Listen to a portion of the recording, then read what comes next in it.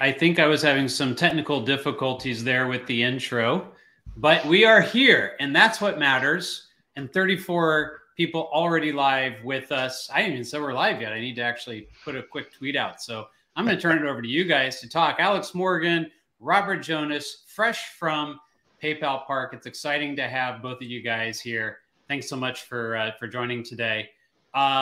Look, there's just so much to talk about. Can you just start off and give me that first 45 seconds, a minute of first day impressions? How are things out of PayPal? What is the mood like? Alex, you want to kick us off? Yeah. I mean, first of all, Jamin, it's awesome to be back here with you and Robert, with everyone tuning in from home.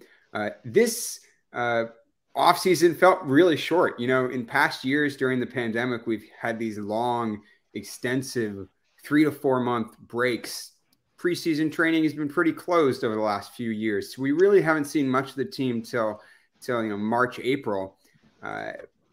But this feels like we were, watching the Quakes play just a few short weeks ago. Nonstop soccer with the World Cup. Lots going on in the world of U.S. soccer to keep us all occupied and busy. And it's amazing to jump right back into it. It's been a pretty busy week in San Jose. They had the MLS League Media and Marketing Tour in San Jose at the San Jose Convention Center on Tuesday. So all the league's best players got sent to that event, and we had some roundtables with them in the media. They announced the Apple TV deal and announced some details about the MLS season pass and the new streaming service for next year. And then today we went down to PayPal Park and got to speak to Luchi Gonzalez, Jeremy Abobasi, Nico Shakiris, Kristen Espinosa, and got a peek inside of the preseason training camp, which is something we haven't had a lot of over the last few years. So we were able to get a sense of what kind of coach Luchi Gonzalez is going to be, how he wants the team to play. We have some updates, I think, on the kit to share. We were able to ask some questions about what fans should expect. And look forward to breaking it all down on the show tonight. Yeah, it's really exciting to just kind of see some of the videos coming in, from media that were there, and just a different kind of vibe to get a coach like Luchi, who's just really kind of, I think forthcoming and excited to talk about what's going on in the team with the media, and doesn't seem to shy away from the questions. Robert, first impressions, coming in, and I know you got the chance to talk with Luchi on the side before when he was hired, and now getting to see him on the pitch and kind of see everything out there today. What felt different to you today? What kind of vibe did you notice? Yeah, it was very different than I've seen in years past. When a new coach comes in, there's often it's going to be my way, and there's brand new drills, and there's conventions, and just the mannerisms of when a new coach comes aboard were there in parts. Lucci is definitely a coach who is going to be a hands-on coach. He was all over the field in the different drills and talking to different players. From potential starters to guys that are going to be fighting for playing time. But one thing I think he did really well, and this is something that has always struck me in the conversations I've had with him, is the deep respect he has for the organization. The San Jose Earthquakes were the team that drafted him out of college and gave him his first opportunity. Unfortunately, he came in 2002 in between the championship years, and playing time was always going to be hard to get. But he values the experience he gained then, and he understands some of the club's history and how important it is to connect to that. We saw Chris Wondolowski out there, even though he's not an official assistant coach, he was barking out drills, the return of Ian Russell, Stevie Ralston, and many others that are familiar for those of us who've covered the team for many years, helping and really kind of creating a lot of activity, across the field. There weren't guys standing around and watching at almost any time today in the hour that we were there. And that's something that is, you wouldn't necessarily expect 4 days into preseason, but Lucci's already kind of dived in. And I think one thing I wanted to kind of share with that is that he talks a lot about earning the respect of everyone in the organization. And his number one manner to do so is to show respect. And so seeing that from the very beginning, whether it be with the players, the coaches, and the way the media was involved today, is, I think, a really good sign that the organization understands that there are going to be challenges, definitely going to be challenges, which we'll talk about in this show. But I haven't seen a preseason really start off in such a positive way in quite a long time. Yeah, I think one thing that felt different to me is that it no longer feels like a fiefdom. There's not, Right. kind of the monarchy that Matias Almeida, the really firm grip that Matias Almeida had everyone. He kind of ran his team in a more old-fashioned way with a lot of ties based on loyalty and such. The thing about Luchi Gonzalez is that he likes to share, and he was sharing his vision with everyone, and I think that's true of any coach at this stage. They're all trying to sell the dream that they're trying to build, but something that was promising about Lucci was that he really seems to like to get into the details. He likes follow-up questions. He likes talking shop, and I think he understands that transparency is a key part of accountability and creating a healthy culture in the club. So I think he has more respect for the organization in that way. The questions are already coming in from the fans, and we definitely want to get to those, but I want to pitch a couple more things to you. I mean, just some of the noise that we heard today was that Wando was very engaged, despite the fact he's no longer an assistant coach. And he's probably, I'm sure, focused on certain players, because I believe that is part of the role he's now been asked to do, is to really kind of help develop some of these younger players and provide them guidance and provide them tactical feedback and such, so that the coaching staff can more focus on the team. One of the things that I learned in talking to Wando a bit last year is how much it takes, for someone to even pull a player aside and give them that special kind of attention, because day to day you're so focused on the team. And so it's really interesting, this role he's playing, but he's very out there involved. And then I heard there's some fitness from the coaching side afterwards, and Wando blew everyone away. So, hey, just tell us your Wando stories from the day.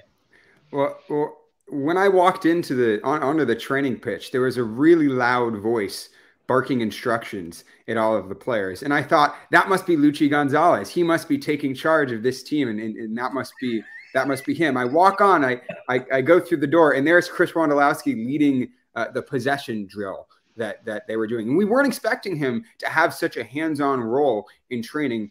From the announcements that they made, our impression was that he was taking a step back, working in player development more in the front office, maybe with the academy. But he was right there. And obviously the Quakes have a really strong team of assistant coaches. You have guys like Ralston, Ian Russell, who are all really capable, have been around MLS for a long time.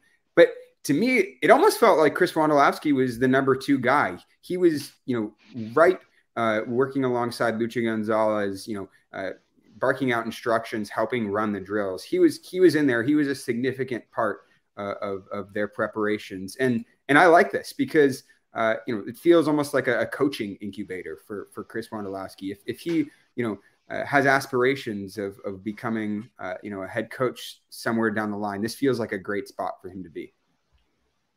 Yeah, it felt a lot like, he wasn't expected to be there, but I'm sure someone mentioned when training started, and he was probably the first person there. And so, I think that's going to be something we see on a regular basis, that, and in some ways he probably can't keep himself away from, getting involved with the guys and contributing to in many ways as possible. And again, I want to kind of emphasize that Lucci's coming in and has recognized from the beginning, when he was brought aboard officially in August, and even before that, he saw who some of the true influences were in the organization, and he wants those people to be involved as much as possible. So having Wando there and very prominently there is an encouraging sign. And maybe he's not going to be on the bench during games. Maybe he is. I'm sure he'll fight for a seat if he has the opportunity. But there's so many ways that the organization can benefit from folks like Wando contributing and especially getting Ian Russell back in the mix and seeing what he can do. I think are going to be some critical parts of what Lucci will be leaning on to build that culture. One thing that kind of struck me, Lucci talked about this, Alex, I think when you asked him sort of a kind of an off-cuff question about fitness, he really mentioned that, he wants the coaches to be the role models. He doesn't expect players to just do what they're told, and if the coaches themselves are not living up to expectations. And so if the staff, can model that kind of behavior, he does expect the players are going to be able to mirror that. And that to him is what's going to build that cohesiveness, that really good team identity, especially in the off-field and training situations that he hopes will translate to ever so slight edges on the field. And this is a team that's going to need every slight edge they can get. And if that's one of the ways Lucci's hoping to instill it, then he's off to a good start. Yeah, he talked a lot about the mirror effect and wanting to lead by example. And you're right, a part of that involved some fitness for him and the coaching staff. After he made all the players do some laps and do some liners on the field, him and Wando and Ralston and the rest of the coaching staff got on the line themselves. Wando was at the front of the pack. I have to say that Lucci was in the back, so he might have to do some fitness work of his own before he's ready for the regular season. But as long as they're not going to start making the media run, we're fine. We're safe. I mean, I expected, after seeing videos of Greg Berhalter hitting bangers in the World Cup practices, I'm expecting Lucci to be in World Cup level shape here. And to have gotten involved in some of those scrimmages during the World Cup training sessions. Well, that's Wando. Wando was in the middle. He conveniently positioned himself there in the middle of the box during all the finishing drills. So whenever there was a misplaced cross, he would just be right there to tap it. You could hear him anytime there was a ball. I think he almost preferred the crosses that were misplayed because he went, "Oh, here's a good one," and then he, thump it in the back of the net. That poacher mentality, he's never going to lose that. So. Oh man, don't even start with us wanting him to be back on the field. Okay, no. Training's fine. let's take this somewhere else very quickly. So a couple other changes this preseason that I want to dive into a little bit. One of which came from MLS Media Day and a comment by Cade Cowell about not touching a ball for the first week of preseason since he had become a professional player. And that it felt weird to be touching a ball for the first time, and that's a change from Almeida, and then also playing actual MLS teams in preseason this year, and Lucci spoke about that too. And let's be honest, this is my opportunity to give a little bit here. I've been critical of the team in the past, avoiding the MLS teams in preseason and only playing USL level 1 or USL championship level teams. And then you hit the first day of the season and they never quite looked ready for it under Almeida to me. And I know that I'm critical of Almeida, and I know, maybe some of that is going to be, my predilection toward being critical, but this does seem to be, going to be different. And I think I'm hoping prepares the team better to get off onto the right foot in the season. Last year, the team went the first 7 games of the season without a win. They can ill afford to do that again this season. So, between those two comments, what did you kind of get out of, kind of the differences, on the field and then also from Lucci in terms of his comment about the MLS teams this preseason? Jamin, you got to be careful about criticizing Almeida. He has AEK Athens second in the league in Greece right now. He signed a new contract through 2028. It's the Matias Almeida Revenge Tour in Greece right now. In a 14-team league where there's only 4 teams with actual talent in the league. Spare me. We could coach AEK Athens to a second place finish in that league, I'm pretty sure. All right. If they need us, we'll head over there. I could use a Greek vacation. That'd be fun. I do want to talk a lot because Lucci sounded quite excited about the fact that they're going to play 6 games against MLS competition, and he made it very clear that he's encouraged by the foundation that he's inherited, the roster that he has today, and that there are many decisions still to be made. There's going to be some changes along the way with potential national team camp call-ups in this next month that he was alluding to, that there's still hope to get in some new players, but he wouldn't say anything specific about that. But he said, I wrote down this comment because it kind of struck me about the preseason. He said, his strongest wish, he wants to be able to say before every one of these games that if he has a game tomorrow, he expects this team can win that game. And so, the preseason is now that opportunity, not against some set of college kids or, a lower division team that you're warming up against, but other teams that are trying to get into shape as well. And, there's not, he's not going to hide anything. He's going to do what he can to have his team prepared to win preseason games and get that mentality going. And that's something that, I think you're right. We've missed in some seasons past, where the team we were only discovering the team literally days before the season started. They had been doing everything in a hidden manner, and Lucia doesn't see it that way. I don't think he's going to hide, and it kind of goes to his open personality as well. And I think that bodes well for a team that's going to need, every bit of confidence they can get if they can have a good preseason, get some great results, and show some folks around the league what they're capable of. I think that again, building off that respect is going to be something that will really gain mileage. Look, San Jose opened their season in Atlanta, playing Atlanta United. They're going to be playing against a World Cup winner. Thiago Almada just got off the plane from Qatar. He was playing with Lionel Messi, and he lifted the World Cup trophy. He's getting off the plane, and his first match is against the San Jose Earthquakes. The San Jose Earthquakes are going to get blown out of the water by Atlanta if they're not ready, if they're not playing MLS teams in preseason. So it's important that they have a slate of games. Yep. They play New York City first in Santa Barbara. They play DC United in Minnesota, the Red Bulls in Coachella and the Coachella Valley Invitational. And those are important games. And it feels like, because they have a higher, level of opposition in preseason coming up, it feels like they're already have to be more prepared, and they're already at a more advanced point than they were at this time last year.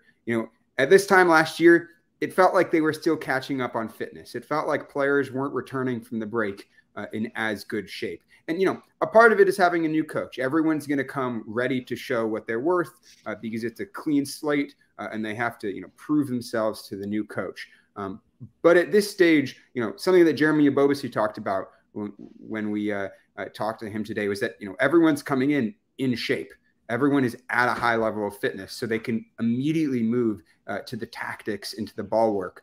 And that's what they're doing. I mean, they already had a video session yesterday. That was one of the details that was revealed by Luchi Gonzalez, that they're already working on video and on tactics on like day 2 or 3 in preseason. He's big on video. He actually, one tidbit is he likes to use drones in training, which is a problem in San Jose because of the airport right next to the stadium. They're not allowed to fly drones above the pitch. So they're going to have to come up with some solution to that. But that's a good sign to me that they're already working on those tactical principles. And we started to get an idea of the way that he wanted he wants this team to play. And obviously that's the big question is, how is this team going to play? What is their shape going to be? What is their tactics going to be? And I think the main takeaway that I got is that it's all about structure, especially on the defensive side. If this team is going to improve, they need to improve the defense because it was one of the worst in the league last year. And the thing that he's emphasizing is defensive structure. The worst. Even when you're attacking, he wants the team to be able to attack in a way that when they lose the ball, they're already in a solid structure so that they can immediately press and recover the ball. You want to be structured so that when you lose the ball, you're already in a good place for a defensive transition. So that structure is really important. When you're talking about the attack, the things that he said were that You want to have verticality. You want to break lines. You need to get the ball in behind, have timed movement so that you can draw players out and hurt them going in behind. So I'm expecting a direct and aggressive style of play going forward. There was a lot of focus on pressing in these first few days. That's something that Jeremy Ebobisse talked about as well, about, they're working on understanding their pressing cues, working from a mid block and knowing when to be aggressive. They want to be aggressive, but not mindlessly aggressive. They want to know when to release that high press and create those dangerous transitions. And that's one of the things that we could see them working on in training. One of the drills that they were doing was all about maintaining a high press in the final third and then sending ball after ball into the box. That's what they were working on for about a half an hour, was just keeping the ball in that final third in the tight space and then getting those first, second, and third balls, the follow-up balls into the box so that they can really be on the front foot. So that was really exciting to watch, given that it's only day 3. At this stage in Matias Almeida preseason training camp, they were still doing liners. They were still running laps around the field. They hadn't even shipped the balls down to Cancun yet. I'm so entertained by the comments. Most people, unless you're in the Slack, don't realize this, but the $5 per month is totally worth it for the times where Gina actually makes comments in the Slack, because everyone is a zinger. It is amazing. She says so little, but when she says it, it's so good. So yes, I'm smirking at the comments in the stupid comments, as Ben says, going on right now in the chat. But you guys are great. I missed you all so much, other than, I get to chat with most of you every day in the Slack channel. So it's a great time to talk about our offering, because normally we talk about it at the end of the show, and sometimes I get chided about that. So, if you're starting off the season, I know some people decide, during the off season I don't need to continue subscribing to this. Completely get it.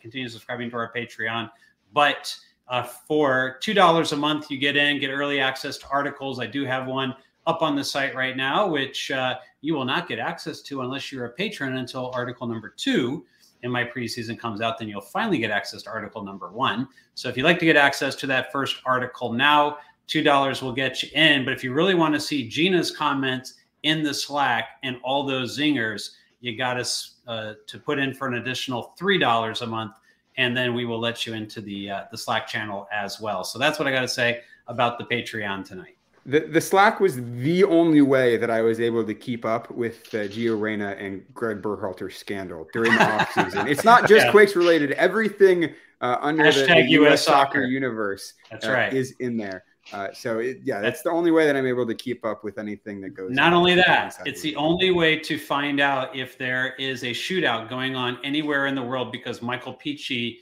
will put an alert into the non-Quakes game chat channel and alert you if there's a shootout and what streaming service you can go catch said shootout on. So again, if you're not in the Slack, you don't know what we're talking about, and you're missing out. So that's my plug for the Patreon. Maybe we'll throw it up at the end so you know exactly where to go to subscribe to said Patreon. All right, let's get back into the chat. There's some people want to know, Alex, and you tease something here about the kit, the new kit.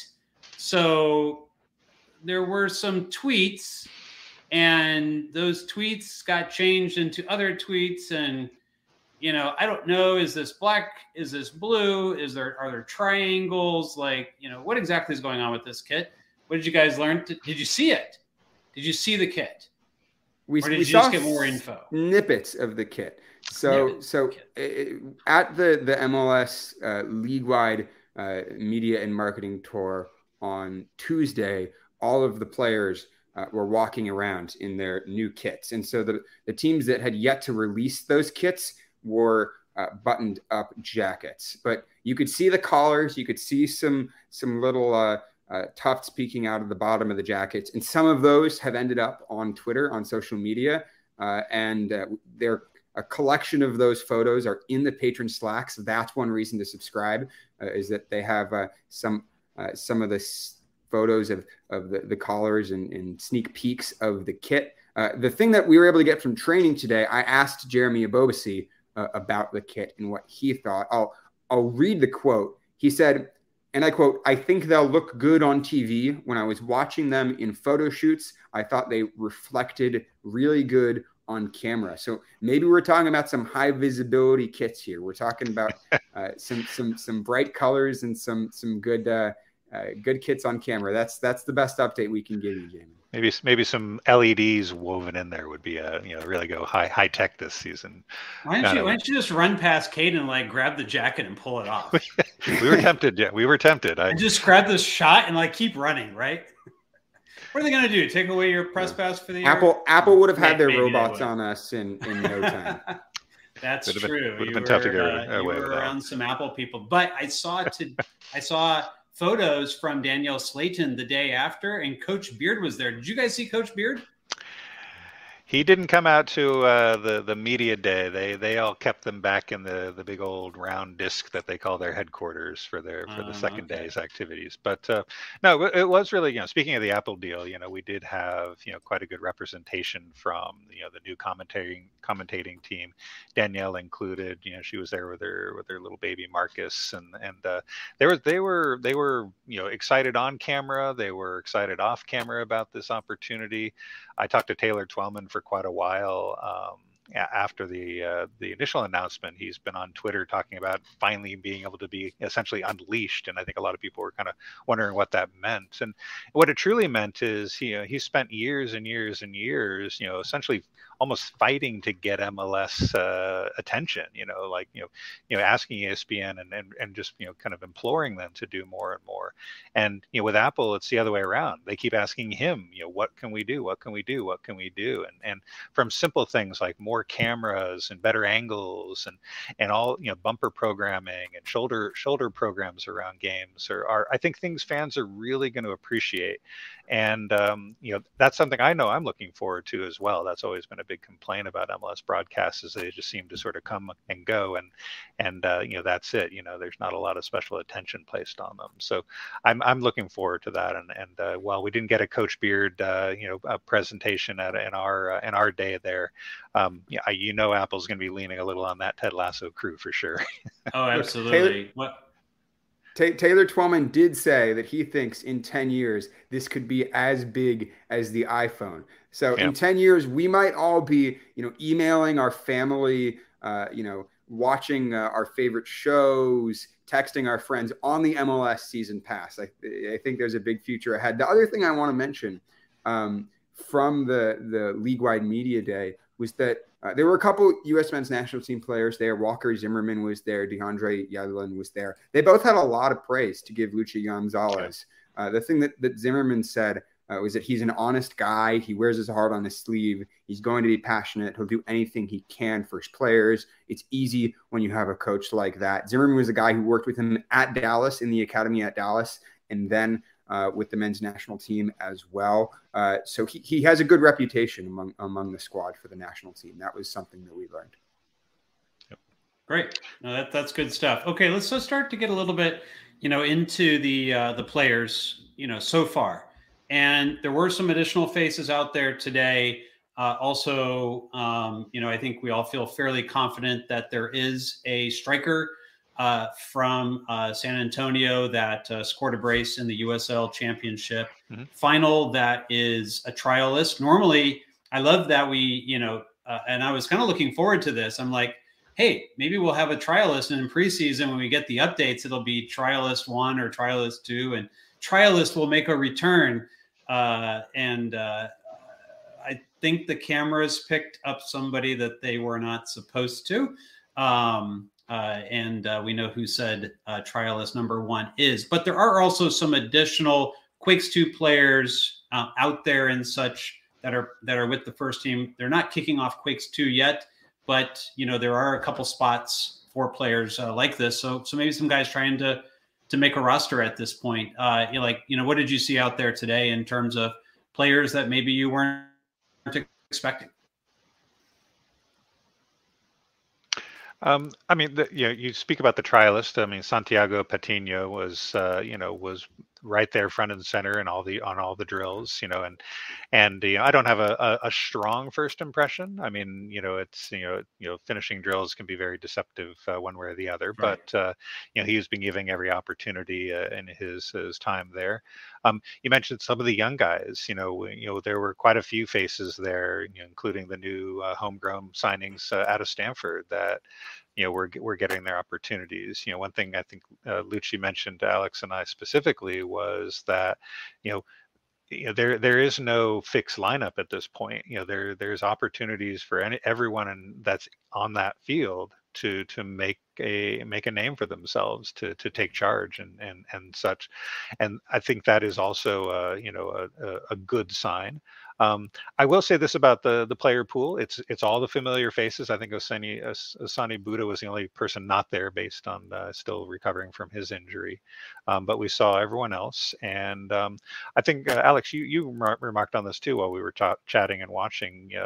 It doesn't look like a first week training camp either. I mean, a lot of these guys look like they could probably step right out onto the field on opening day. Their fitness level and looks really strong, and I think that's also something that we can feel encouraged by, that they're not going to be working themselves into shape, but rather they're going to be kind of working toward those tactical responsibilities and from day one with the film sessions like Alex mentioned and the like, and that is something that again I think is a good thing.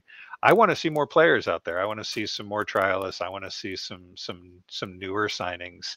It's a league that it grows and rosters get better on every team, and if you only get moderately better, you're probably falling behind.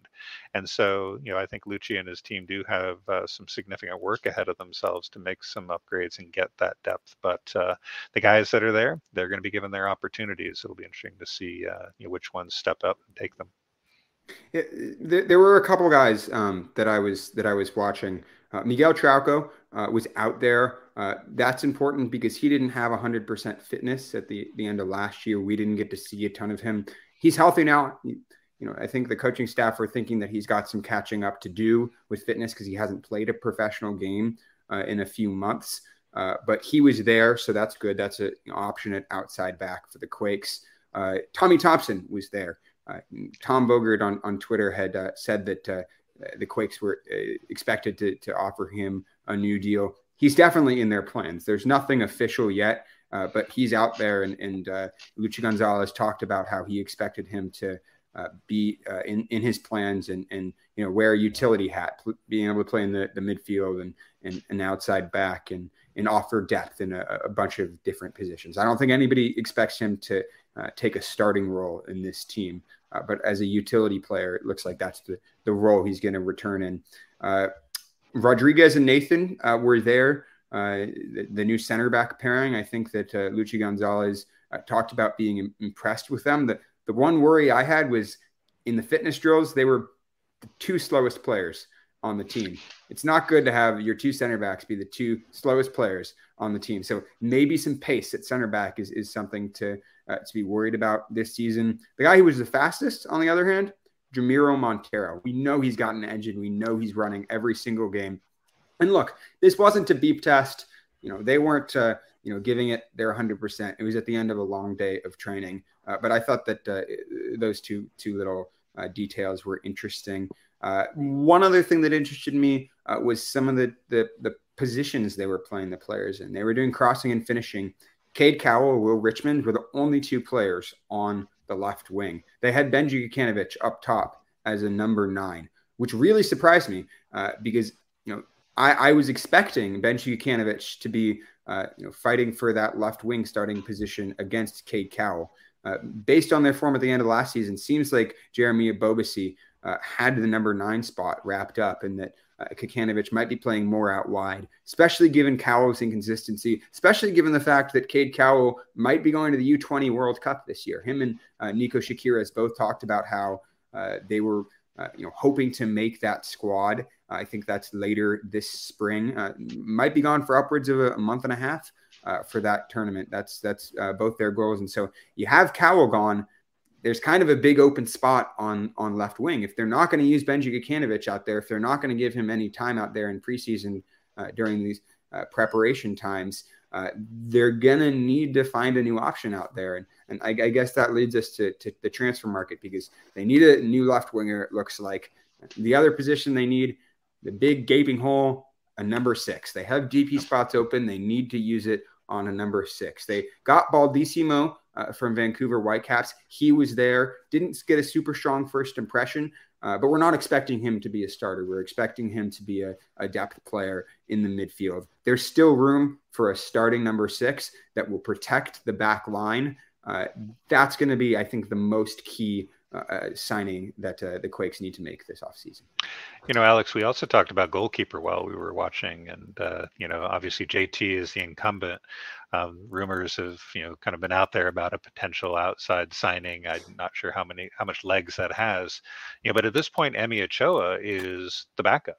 He was basically acting as the number 2 goalkeeper today, and that's impressive looking kid, but he's a kid, and goalkeeper, as much as JT gets a lot of love, he's the backstop, and that team last year let a lot of goals in, and it's not just your defense that's responsible for that. So goalkeeper is also another place that if the defense has issues, that a strong goalkeeper, or at least a strong second goalkeeper that might be able to push JT for playing time, could be something the Quakes need to look for. Any of the draft picks kind of stand out to you today, among the kind of the young player pool? Daniel Mooney was there. He's, I think, still competing for a contract, was the impression that we got from the Earthquake spokespeople. 2 other guys that were also there were the 2 Stanford signings that they recently made. I don't expect any of them to immediately challenge for a starting position, but they looked like they had a lot of energy and intensity. They were some of those trialists were really getting into it with some super hard tackles right in front of us. I was a little scared sometimes that I was going to get caught up in it, but they weren't holding back. They're competing for contracts. Peachy wants to know how Butts was today.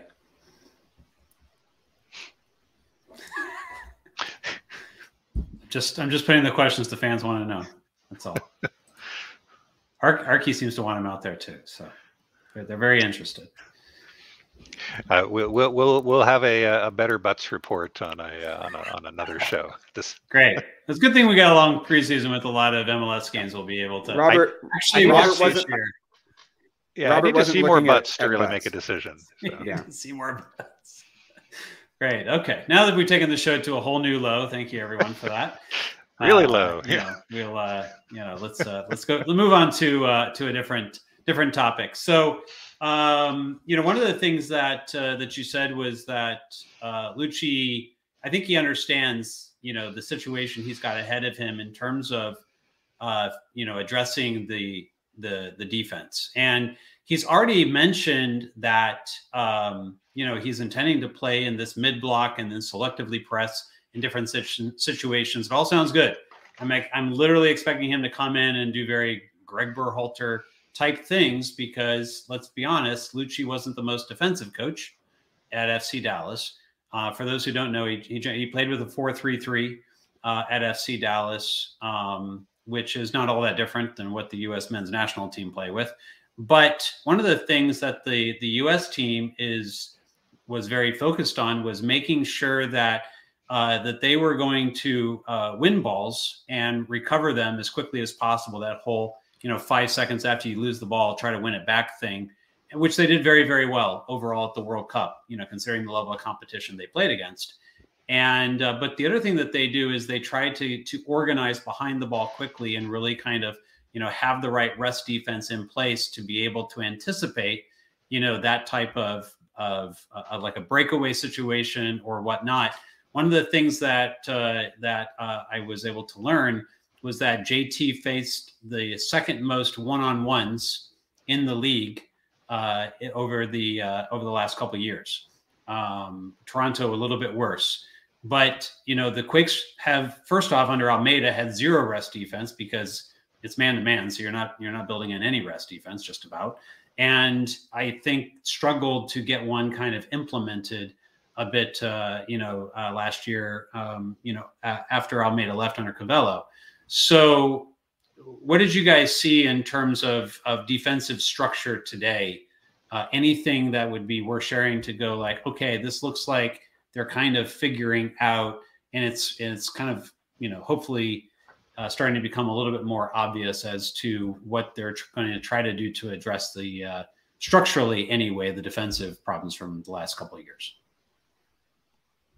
So they did do some work on defensive set pieces. They split up and they had the attacking players do finishing. And Lucci was actually with the Wando was kind of running the drill with the attackers, and Lucci was down with the defenders working on defending in the box and headers. They didn't do so much positional work and in the defensive side of the ball. Most of it was focused on the press. That's what they're focusing on in these first few days. But look, I'm expecting pretty much a complete 180 from what we saw with Matias Almeida. With Matias Almeida, there was no structure. To heck with structure. They were man marking. And when they lost the ball, it was just like a swarm of bees trying to win it back. And it was chaotic, and it was really fun to watch when the Quakes were fit and when they were confident and when they, were playing well. It looked really good, and they could win some dangerous transitions.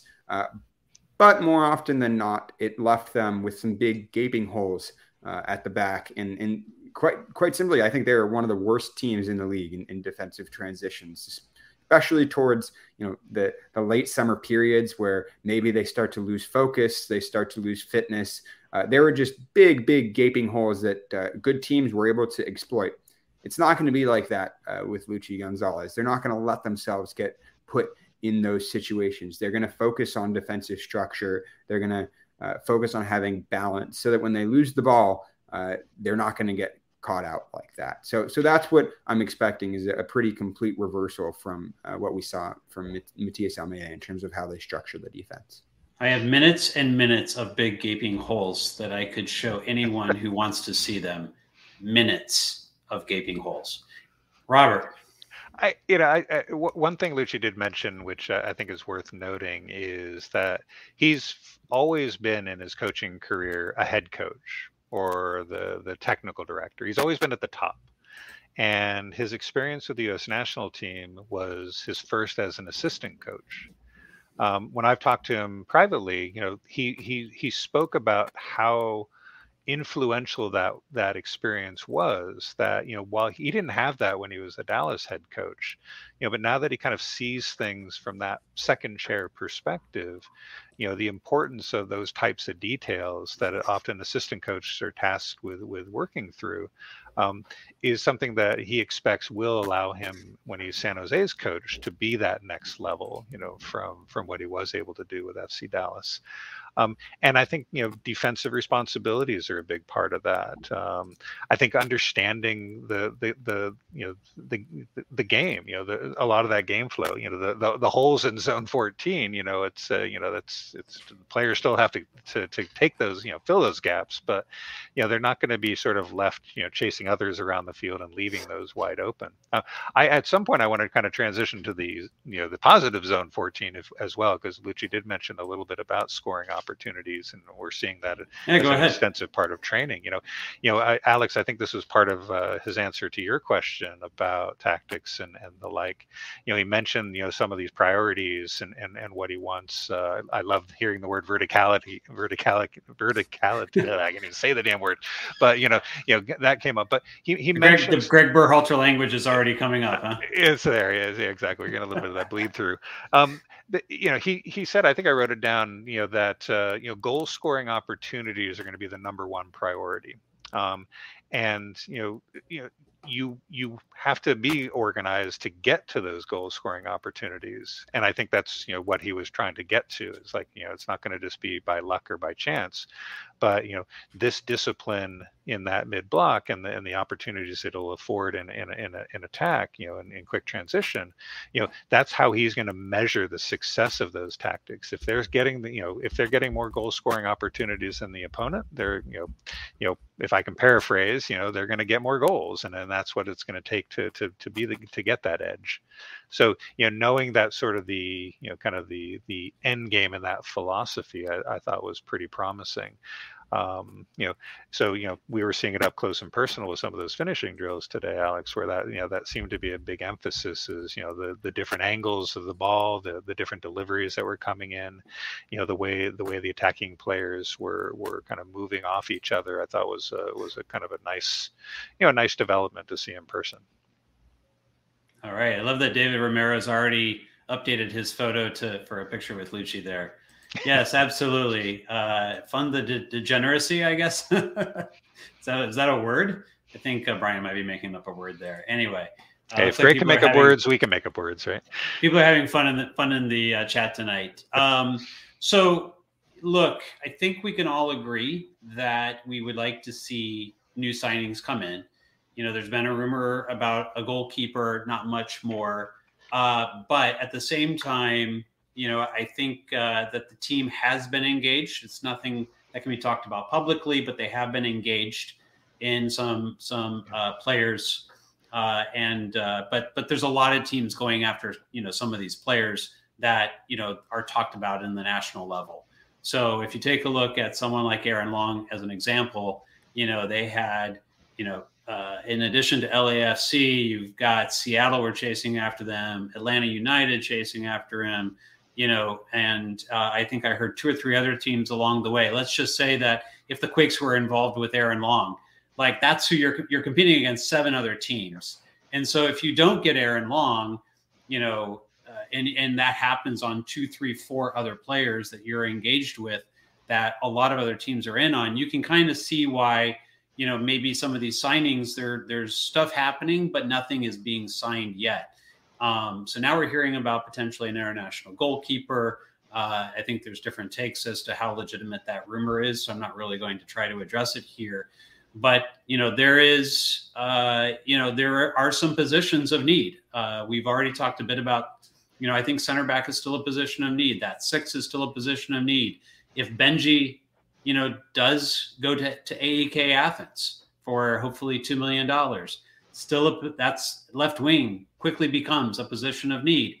If Bobasi gets hurt and he's gone, now 9's a urgent position of need, and that would be why they brought in a striker, from USL that they think can back up. So there's a lot of areas that there are some pretty drastic needs in this team. So the question would be, although we know that last offseason or last preseason, we should say, that there were several signings that came in kind of closer toward the end of preseason, including a designated player in Jamiro Montero.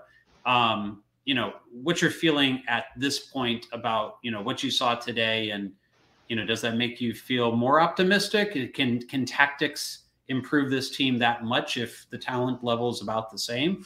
Or do you think it's going to need an infusion of talent in order to achieve playoffs, as Lucci said, that this team should be making the playoffs this year? They need big signings. That's the bottom line. They've been catching up in their transfer market for the past 3 or 4 years. They've been, desperately plugging holes. It's been too little, too late. Now is the time that they need to get ahead and need to catch up with the rest of the league. If they wait till the summer, I'm going to be pretty severely disappointed, because I don't think this roster, as it is right now, has the depth to be able to compete and to be able to make the playoffs in a really crowded Western Conference. And I don't think that it has the solidity in the midfield to be able to do that. The Quakes know what they need. They need to get these deals across the line, or they're not going to set themselves up for success this season. That's the bottom line, Jamin. Yeah, and echoing that, as we said earlier, it's all about finding those edges, and for the Quakes to be a playoff team, they've not only got to hit on every edge they hope to get. There's really no margin of error in that kind of plan if you go into the season with the squad they have today. That's not a knock on what they have. It's just the realities of a league that sees teams getting better every year, and many teams spending on players, not always hitting, but giving it a chance. And those types of moves need to be a part of the strategy, and you can't just sort of hope the crew will get everything done right, because it's rarely it goes that way. And so if San Jose wants to be a legitimate playoff contender as opposed to one that maybe sneaks in if everything goes well, I'm with you, Alex. It's got to be a few of these difference makers to kind of tilt the table in their favor. Here's a name I like. I like it. I like Chicho Arango. It sounds like LAFC might be making him available. Would you get into the Chicho Arango business even if it left holes in defensive midfield? If I had a suitcase full of Garber bucks, I would spend it on Arango without a doubt. I watch a lot of LAFC games in part because they're pretty damn entertaining to watch, and why wouldn't you?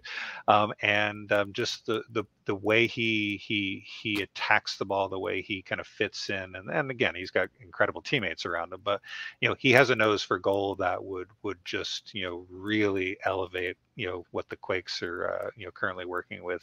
If you had an Espinosa working the ball and into that type of forward arrangement, good things are going to happen. So hey, if it can happen, and Chris Leach can muster up enough allocation money or whatever it would take, then he's got my buy-in. He doesn't need it, but he's got it. Might set a new record in allocation money on that one. You signed Chicho, and you would need to sell Benji and turn that into allocation money to do it. You sign Chicho up top. You get a DP 6. I think this team is a team that could challenge for the playoffs, and there's reason for optimism. There's a question asked by Max Weinberg at the top of the show about should fans be more optimistic for this season than last. I think yes. Last season, it felt like watching a slow train wreck. It felt like everything was slowly unraveling, and you could see it all happening a month in advance. This year, it feels like they're putting the pieces back together. It feels like they have forward momentum, and then the way they can really take advantage of that is with these new signings. A third DP, that's a tricky question. I think it could be on that left wing is where you put the third DP. Robert, where would you put a third DP? I would love to see that spine strengthened as much as possible. I really do want to see, if you're going to spend the big money, it's got to be, for me, at your forward, at your attacking mid, your defensive mid. You get those guys right, then you can then begin to worry about the rest. Yeah, for me, it's put them at the 6. Yeah. I think the more you can prevent problems before they happen, the better for the defensive side of the ball, and the higher you win it up the pitch, the quicker you can kind of transition before defensives get set. I'm a big believer in that myself. Okay, so great question there. Can I amend my answer? I thought we were talking about. You can say whatever you want to. I put the questions on the screen so you literally know what it is we're trying to address here, Alex. I thought it was a given that this team needs to sign a 6. I thought we were talking about after you can only 6, sign one DP. You have 2 Sorry, DPs. Alex. You had 2 DPs. You can only sign 1. Now, to be fair, because they sold, Marcos Lopez, they have a U22 spot available, so they could fill that too. But if you this is where Colin should jump in and tell me if I'm saying the wrong things. If you have 3 U22 players, I believe that means you're limited in what you can do with a third DP spot. Like it has to be a young DP or something like that. I'm trying to remember exactly what the rules are, but I think it puts a lot of limits around that particular spot. So let's assume that they could actually sign that third DP and they're not going to fill it with a bunch of U22s. Instead, what's the one that you fill? It's the 6th spot. There's no doubt. Okay. Yeah, I think that's a given. Okay. All right. Some agreement around that. But Robert, you would put it a little bit higher up the pitch. You liked an attacking midfielder? I would love to see that. I know Montero can kind of play in that role, but if you get an opportunity to snag a successful or an up and coming number 10, then I say go for it. But same thing. We can see this in examples around the league. I think Seattle Sounders come to mind when João Paulo went down, and Obed Vargas followed it. That team was a shell of itself. And yes, they had injuries all over the field, but when you have that strong defensive midfielder, that reliable defensive midfielder, it radiates threat to his teammates and just makes for a better team. And so if you're investing money into any given position, for me it's got to be one of these positions up the spine, because they have the most influence on the players around them. Gilberto says, does that Chicho game amount sound right? 2.5 million. That's actually the number that went through my head, Gilberto. Yep. You're hanging around me a little bit too much. Maybe you should scale back a little bit. That feels like about the right number he would go for. Yeah, back up the GAM truck, make it happen. That's a GAM truck right here. Oh, great! We got Angel joining us, watching from vacation from Guadalajara, Mexico. Been there many times for work and never for pleasure, unfortunately. But I know exactly a bit about that. And let's see. Yeah. Gilberto also says, I'm still highly curious about who Lucci is requesting this offseason. So we know that Almeida kind of had that list of players he was always asking for. But I think, we understand that there's a long kind of term relationship here between Lucci and Leach. And I always want to say Leachy because for me, like, you can combine those two names together. So, do you think like he's the type who would go like, hey, I would like to get, these 3, 4, 5 players, Chris, please make it happen? Or do you think it's more like, hey, let's, look at the budget, let's look at these different positions and try to figure out, where things go? Did you get any sort of impression today from Lucci about any sort of like, how he approaches the player situation and Chris Leach? I'll give a short answer just based on conversations I've had with him that, yes, having that outside perspective, being courted over the course of the year, agreeing to sign last summer, having the vantage point of being on the national team stage and being able to see not just those players, but how players were evaluated and considered within the U.S. player pool. There are guys that Lucci would like to coach. And as I understand it, it's not a short list. You have to get me these 2 guys or else, but rather that he's put together the kind of list for Chris to evaluate as to whether it's realistic or not to get those players into San Jose. I can't say much more than that. I don't have specific names that I can share, but I do know that there has been some of those conversations. Yeah, Alex, I don't think he's going to be as controlling as Matias Almeida. Matias Almeida was very insistent on signing exclusively players who he'd coached before. It's not going to be like that under Lucci Gonzalez. He said that he was had a lot of ideas, given that he's had a lot of time to watch this team and to plan for taking over. He signed. He started talks with the Quakes.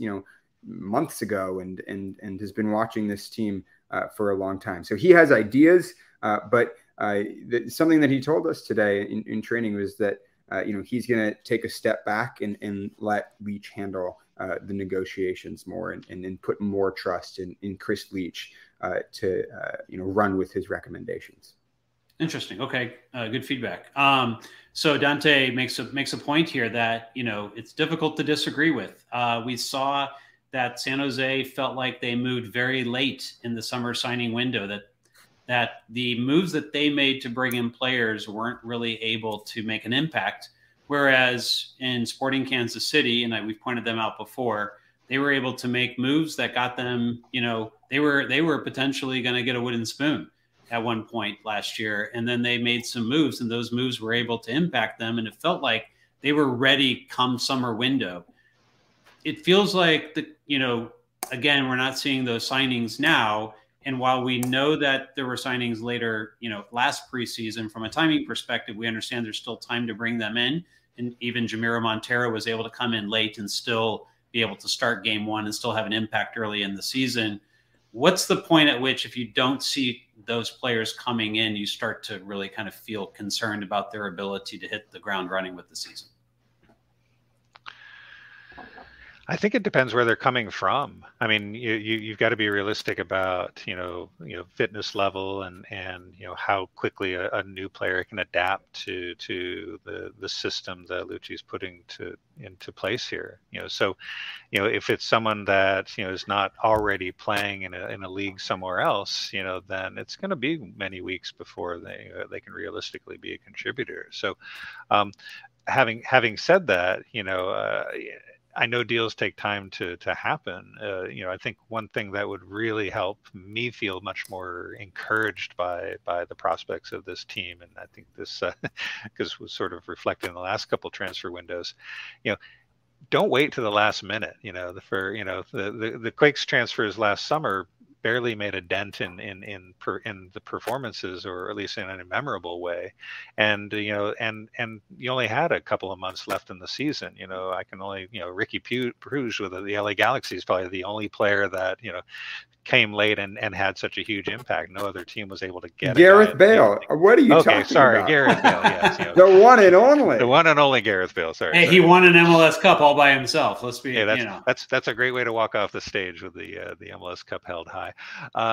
But no, I mean that. Player. You mentioned Sporting Kansas City. We've seen that clubs around the league are signing players. If you're waiting till the summer transfer window, they're signing these guys so that they can be in training camp from day one, and they can take the field in the very first game available after the summer transfer window opens. San Jose hasn't done that, and so you're basically kind of losing that second window anyway. But you asked about the primary window. Obviously, sooner than later would be fantastic. I want to go back to the idea that they're playing MLS teams in preseason. At least the guys that are here are going to get that ramp up, pretty quickly as preseason games, as opposed to the first month of the regular season. Right. And so if you do bring a guy in late, he might have a little bit of time to acclimate to the club and not be suddenly expected to be the leader from day one, in a way like Jamiro Montero was. And that Quakes got off to an 0-4 start, and Montero was playing pretty well, but he wasn't really familiar with the system yet, and it wasn't until he kind of got his rhythm that those performances started to have an effect on his teammates. So make it early if you can, but no, I got to see it to believe it. Yeah, and that window does go well into the season. To be clear, it's not like it closes immediately at the start of the season. Alex, sorry. This strategy of planning on the summer window is a losing strategy. The summer window should be for adding, reinforcements. If you get injuries, if you have holes to fill, it shouldn't be, a fundamental part of the roster planning for that season. The Quakes need to address all these issues. They need to be 100% confident they have everything they need to succeed this season by the time the season starts in February. So they should be making signings within the next, month, 6 weeks. That's the time frame that they're working on in order to set themselves up for success this season. I think that the strategy that they've had over the past few years of we're going to fill some of our needs and see what happens in the summer transfer window is not good enough. They've never been able to bring players in time, and they've never been able to really catch them up to speed in order to have a significant impact. That's a losing strategy that they need to fix. So would you agree with me that Gareth Lagerwey is the best GM in this league? I don't like these. You're getting set up. I'm going to tell you. I don't like the setup. Leading question. You're getting set up. Would you agree with me? That's all I'm asking. I'll grant you. Okay. I would argue. He says to all the Atlanta United press who are wondering where the signings are, he says, "I'm a summer transfer guy." Because you get better players in the summer transfer window. There's better players available. Just saying. For next season, not for this season. For next season. I get it. He's thinking ahead. He's thinking ahead. I believe that. If you're building a 3-year project, summer transfer window is that time. If you're trying to get the playoffs this year, it's too late. Summer. But if you're trying to make the playoffs, it's too late. Yeah. If you're a good team and you want to be a great team, and you get a summer signing that's playing games for you starting in July, that's going to make a difference. But if you're kind of putting it out there. Yeah, if you're a poor team that's hoping to make the playoffs, then yeah, I think Alex, so you're right. Summer signings are kind of a drop in the bucket too late. All right. So I like this question from Gregory because I really enjoyed seeing Nico and Jamiro together last season. Given what you saw today, what's your impression? Is there a possibility that you think with the way that Lucci wants to play, we could see Nico and Jamiro on the field together in Lucci's system? Just from what you saw today. I would say I saw a pretty confident Nico today. He handled himself well on the field. He's sporting a more mullet-esque haircut, and it surely takes a lot of confidence to sport such a style. So the kid's got that going for him. He looks a little bit beyond his years, and I know that I was hoping to ask him, but we ran out of time. But does he see himself as a starter? And I think he would honestly answer he is going to fight to be a starter. And I think that's something that you want to applaud. You want the young players not to just be deferring to their elders on the team, but pushing them as hard as they can. That's how they become stars of the future, is by being the starlets in the current time. So if he's can carry the same confidence with his feet that he does with his hair, then yeah, I'm looking forward to it. All right. Look, I think that I just noticed, like, I'm way behind the chat here. This one screen froze over here, and so the chat's actually been going on, and I'm missing it. So I'm going to try to catch up. You guys keep talking. The thing I'll add about Nico is I think he's the first guy off the bench, especially when then the team is losing, because his attacking instinct, his instinct to pick up the ball and immediately drive forward down the heart of the field. If you're talking about verticality, he's a guy that brings verticality. So he should be the first guy off the bench. And then the question is where he fits in the midfield, because Jamiro Montero has got to be your guy starting in 10. If you sign a DP6, that's another midfield position taken up. He could be in competition with Jackson Ewell, and it just depends on what Lucci Gonzalez is looking for that third position, because Jackson Ewell is not a guy that's guaranteed a starting position anymore. He's looked a little lost at times in the last few years under Matias Almeida. With a new coach in charge, it's no guarantee that he has a starting spot. So it could be an interesting position if you have two guys who've kind of grown up in the Quakes organization competing with each other for one starting spot. I know we're over an hour now, but the fans are out there. We're going strong. We're at our highest number of the night, guys. So I appreciate this. Let me just. I think I'm going to set this up as a question. We already talked about Chicho Arango, but there's a couple other interesting names here. So Alejandro Pozuelo, I believe, is available, and Alex Callens. My goodness, I like Aaron Long. I love Alex Callens. Mm-hmm. If you could throw the money at any one of these three, which one are you picking? Callens is a player that I, not perennially, but he gets my vote for best 11 as a center back. Mm-hmm. He is a prize free agent. There was a lot of focus on Aaron Long, but Callens would be the kind of guy who could be a true game changer in terms of providing a stability in the back line. Yeah, so, forget DP6, just go get Alex Callens, right? Well, it would be, again, 6 would be my first choice, but if you can't get that and you can get Callens in at a good price, you'd what he can do in this league. And it would probably be a very easy way to integrate him into a team. So, I'm all for that. He's got my vote too. So, but Alex, I think you're going to go in a different direction. What say you? He's 30 years old. We have aging center backs already. I just don't think that getting a 30-year-old center back. You have aging center backs who are in the back of the pack in the fitness today. You're just complaining about them, Alex. Come on. I'm not convinced that a center back is the solution at this point. So I think if you want to protect the back line, then you get a DP. Who are you going with, Alex? Give us an answer. The ball is in the back line. I think be it's bold, Chicho. Alex. I think it's we need an answer. He's 20. Right, he's 27 years old. He has the most runway left in his career. I needed a stupid answer. That's all I needed. Okay, moving on. Yes, Gregory isn't signing players early just common sense. Yes, but because it is this particular transfer window, there are much fewer players available, and thereby, as we kind of discussed, everyone is going after the same players right now, and that's kind of the problem that you run into in terms of trying to sign players early in this particular window. So I agree. I think the solution here is turn this team into a good team, and then use the summer window in order to make moves for next year, so you can take a good team and turn it into a great team. I think that is actually the right strategy here, but we got to get to a good team first. And Jamin, I'm willing to grant you that Callens is the best player of that list. I just don't think he's the one that the Quakes. I just asked you which one you would want. You can pick whatever you want to. I think Dante's got a good suggestion here. Rafa Baca apparently becoming available. Definitely a Quakes, reference there. Bring back Rafa Baca and let him retire in San Jose. Anyone hate that idea? Great player. He made such an impact on that team a decade ago. I'm not sure if he would be able to make the same impact here in 2023. It'd be another feel-good story, but sometimes the feel-good stories are just that. They feel good, but they don't always produce good.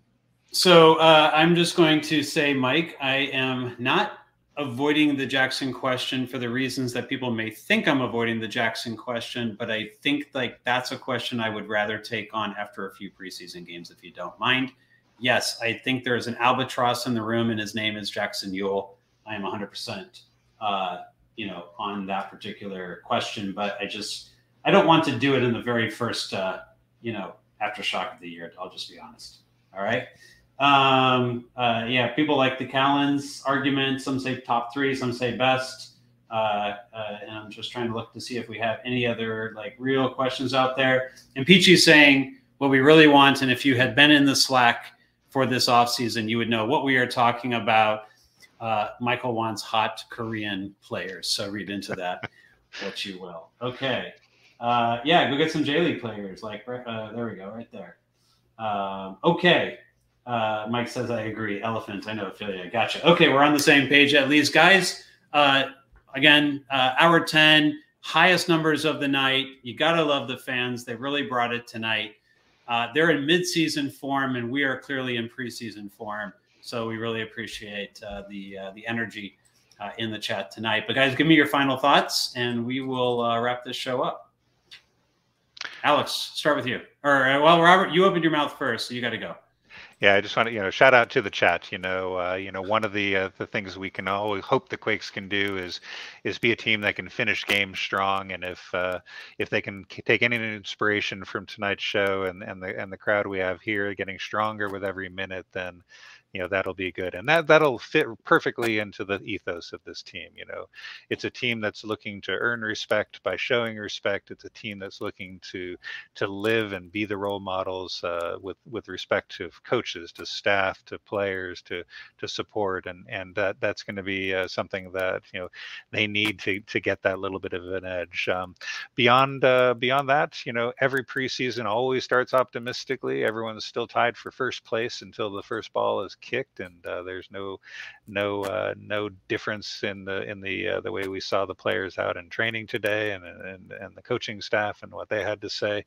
I think I'm still drying off the sweat from my Paul Marie high five that I got as he was coming off the field. So guys were all smiles, and that's what you want. You want people to be ready, be hungry. Each and every one of the players we talked to has been impressed so far with what they've learned from the coaching staff and what they're being asked of and asked to do, and that's that optimism is going to be a big part of what the Quakes are going to try to ride into this preseason, and hopefully we'll learn a lot in these games against MLS competition as to what this Quakes team might show us in February, March, April, those early months. So that's where I'm at, Jamin. I'm looking forward to seeing what we can watch in these next few weeks.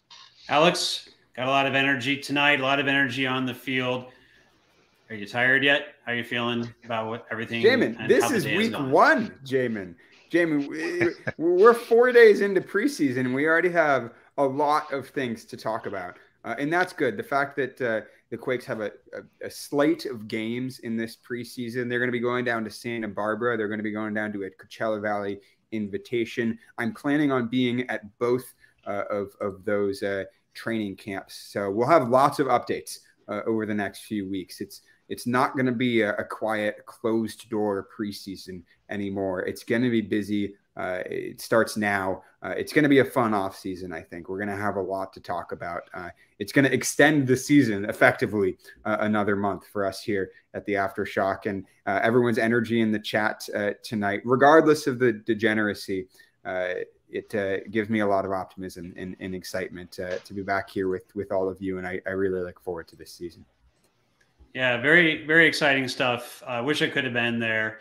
And fans, one of the things that we do with the Patreon, you might go like, why do you guys have a Patreon? This show is free, and like, what is it you're trying to do? Well, one of the things that Joel Soria, who began this Patreon when he was editor-in-chief years ago, wanted to do is he wanted to provide you better coverage. And the way that he felt he could do that was to be able to go to a particular location, go to a game, an away game, and be able to have a show like we have. But he used to just hold up his phone and talk to it and ask people, hey, if you want to hear about what's going on, come listen. And I really love that personal thing that he did. And what we've tried to do is carry on the spirit of that here in Quakes Epicenter. We've got some ideas. We want to try to do more in preseason. Last year, Alex got out to preseason in Santa Barbara. This year, we got the Coachella Invitational. I think our intention is to try to get at least one, if not a couple of us out there for one or two of the games there at the Coachella Invitational. If you're going to be out there as well, that would be great. We might be able to get some fans together. And people are talking in the chat about road trips they're going to take this season. And I think Vancouver sounds like a destination for a few people. And we were there. We were there last year, and we're there because of our patrons. Our patrons make it possible for us to be able to make these trips. Plus, Alex has to go back to college, and if we want to send him anywhere, we got to pay for that now too. Like, there's all kinds of stuff that we got to pay for around here. So if you enjoy our coverage and you want to see us be able to do more of that kind of personal coverage, from other cities this year, subscribe to our Patreon, join our Slack, have a lot of extra fun. That way, if the season turns out to be not as great, at least you'll have a lot of fun with your other fans. Look, the Patreon is an incredible community. There's one tidbit. All of the fans in there never fail to amaze me. There's one tidbit that was incredible. Zach Holman went to the trouble of going through the entirety of the Earthquakes and Oakland Roots schedule this season and figured out what the best road trip is in order to watch both of those teams play in one weekend. If you want to figure that out, if you want to do a fun Oakland Roots San Jose Earthquakes road trip on the West Coast, you're going to have to subscribe to the Patreon to see what Zach put together for a road trip plan. All right, there you go. There's your plug. Something to look forward to other than Gina's zingers in the Slack comments. All right, it's been a night. I kind of like not having to worry about talking about a game because it kind of forces the show into talking about a game. Tonight, we could just talk about whatever we wanted to do. So we're looking forward to getting to do more of these as we progress toward the season. And fans, I have not forgotten for everyone who is a patron, regardless of your level. I do want to do a Zoom. It's something that we try to do, as often as we can, around 2, 3, 4 times a year. And we owe you one. And so I'm going to try to put together one of those fairly soon so we can have a much more intimate way to get to meet some of your other fans and also be able to ask questions or talk about your thoughts with others, and not just us talking, but an opportunity for all of you to get to talk with each other as well and get to meet some other fans that you can look forward to seeing at PayPal Park this season. So something else to look forward to. So if you're interested in the Patreon, quakesepicenter.com/Patreon, or you can go to patreon.com/quakesepicenter to go straight there. And sign on for this season. Another thing we haven't said yet, and Alex, you can point to that little chevron thing kind of right above you there. You got that like, subscribe, and notify. And we are at 700 subscribers. We get some additional benefits, including maybe a little bit more money. You get some additional benefits, including different chat emoticons and different benefits if we can get to 1,000 this season. So we're at just over 700. Would love to make this the year that we're going to get over 1,000. So if you are not a subscriber, we're not going to send you a bunch of emails or anything like that, but subscribe to this channel, and it's something that'll benefit you. It'll benefit us, and we would really appreciate that. If we hit 1,000 subscribers, maybe there'll be another merch drop. Possibly. Ooh. It's a potential. I'm trying to push on Anae for a merch drop. Anyway, speaking of merch drop, by the way, I still think we have a few scarves left over, and I'm going to reach down here. Mine is sitting right here. And sometime I'm going to have like a place behind me where it's going to hang up. I keep promising that's going to happen.